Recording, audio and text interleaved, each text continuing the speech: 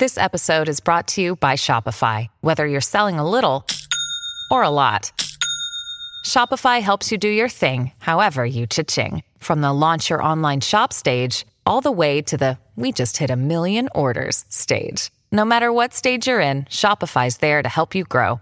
Sign up for a $1 per month trial period at shopify.com/special offer, all lowercase. That's shopify.com/special offer. Sports Day SA on Cruise 1323 and 1629 SEN SA. Well, it's gone from Crows to the Redbacks and Big Bash, everything. Talking cricket, Graham Goodings we had trying to get on the board. Nathan McSweeney joins us for Toolkit Depot. Become a Toolkit Depot trade member and get trade pricing every time you shop tools. Nathan, welcome to the show. How are you? Yeah, good, thanks. Thanks for having me. Gee, you've had a fantastic last month. We'll just quickly touch again on the Big Bash, your victory there. You captained, you bowled, you batted, everything you touched turned to gold. Oh, I'm not sure about that. I had a fantastic, obviously, experience, but I had a fantastic team that was unbelievable just to be a part of. It was pretty incredible. And I guess, it's probably a moment that I'll probably never forget, which is nice. Well, you captained the Big Bash, and you also had a stint captaining the Redbacks and that.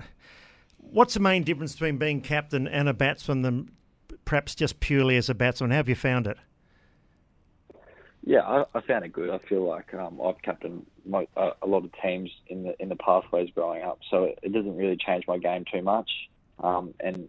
When you've captained before, you find yourself standing in the field thinking about what would you do anyway. So to be given the reins, though, it's a great honour for myself and to represent South Australia as a captain is a great privilege and something I want to do a lot more in the future, and hopefully I can contribute to some more South Australian wins. So on to South Australia, you take on Queensland tomorrow in the Sheffield Shield. You're still a mathematical chance to make the final if you can get a couple of results. Where have you seen the season so far? I haven't quite got all the results you would have liked. A couple of really close finishes, but how have you made it for the Redbacks Sheffield Shield this year? Yeah, it's probably that. It's probably a season so far of near misses. I felt like we've been in the game for every single game we've played. We've had a chance to win it, and we just haven't quite nailed the key moments. So, as you said, we're still a chance. We need to win 3 from 3, so hopefully we can start off with a good day one tomorrow. As I said, I don't think much has to change, really. We've been really close, a couple of wickets, or we've probably been quite short with the bat all year. So if we can just get a score on the board, and our bowlers seem to be taking wickets consistently. So hopefully we can see some time in the middle for our batters tomorrow or whenever they get the chance to, and let our bowlers go to work. And in terms of personally, you're 4th on the Sheffield Shield run scorers, averaging around about 40 this season with over 500 runs to your name. Is this by far your best season that you think, body of work-wise, that you've batted at Sheffield Shield level? Yeah, definitely. Hopefully there's a few more to come, with 3 games coming. But, to spend a lot of time in the middle in the first part of the year, to play consistently. I haven't really done that over the last couple of years. So I guess to feel like your position safe in the team gives you that confidence to go out there and play the way you want to play. And lucky enough, I've been able to spend some time out there, as I said, and hopefully got a few more runs left in me this year. Spoke to Dizzy Gillespie. I think you're destined, Nathan, for higher honours. You're an organised batsman. Your technique looks good. You can mix the defence with the power. Are you a naturally confident sort of person? I mean, you think to be a really good batsman, you need a little bit of arrogance and self-belief, that's for sure. Yeah, I think so. I think personally I go off probably, a drawback on how many balls I've hit growing up to rely on that confidence when you go out in the middle. You've left no stone unturned. You go out there and just play. I think for me personally, it probably did take until I made a score at first-class level to really feel like I belong. I'm not sure why that seems to be the case, but it seems to happen to a lot of batters. But now I've made it, I feel like my game's in a good spot, and hopefully can keep pumping out runs for South Australia, and hopefully, one day get my chance would be an absolute dream come true.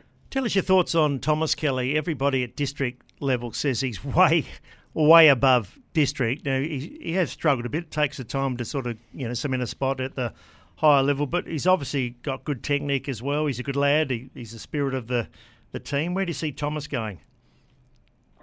Yeah, I think, as I said, unfortunately as a batter it takes, one or two performances to feel like you really belong. His game's definitely good enough, as we've seen, as you said, in district cricket and second 11 cricket over the last few years. And lucky enough, we saw him, make a fantastic 80 yesterday to win us the one-day game, and hopefully that can kickstart his confidence, can continue to grow in the professional setup. And I think he'll be a long-term stayer in the middle for us over the next few years, hopefully for South Australia.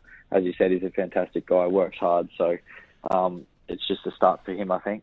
Now, Nath, you've captained the Prime Minister's 11 earlier this summer, which must be a massive opportunity, but also to be able to, the players that you've played with in those teams, and you've received some pretty good words and comments from the likes of Buff Lehman that have said that you can certainly do it at the higher level. One, how do you go with comments like that? And I guess a lot of people building you up and saying you are destined for bigger things, but also, too, to be able to play for your country in that format and with those other type of players. Yeah, I think, the comments are always nice. I think, unfortunately, Buff is not picking the team at the moment, so I need to make more runs. But I think, as I said before, it would be a dream come true. It doesn't stop the process and the work ethic. So hopefully I can keep, hitting balls in the nets and spending time in the middle to earn my spot one day. With the Prime Minister's 11, it was a great honour to captain, the likes of Cam Bancroft, Matt Renshaw, Marcus Harris, guys that have been at the top of, the first class system for a long period of time, and just try and learn as much as I can. Cam Green as well, who's, had a fair bit of international exposure. So, sometimes you just got to sit back and be like, how am I sitting in this change room with these guys?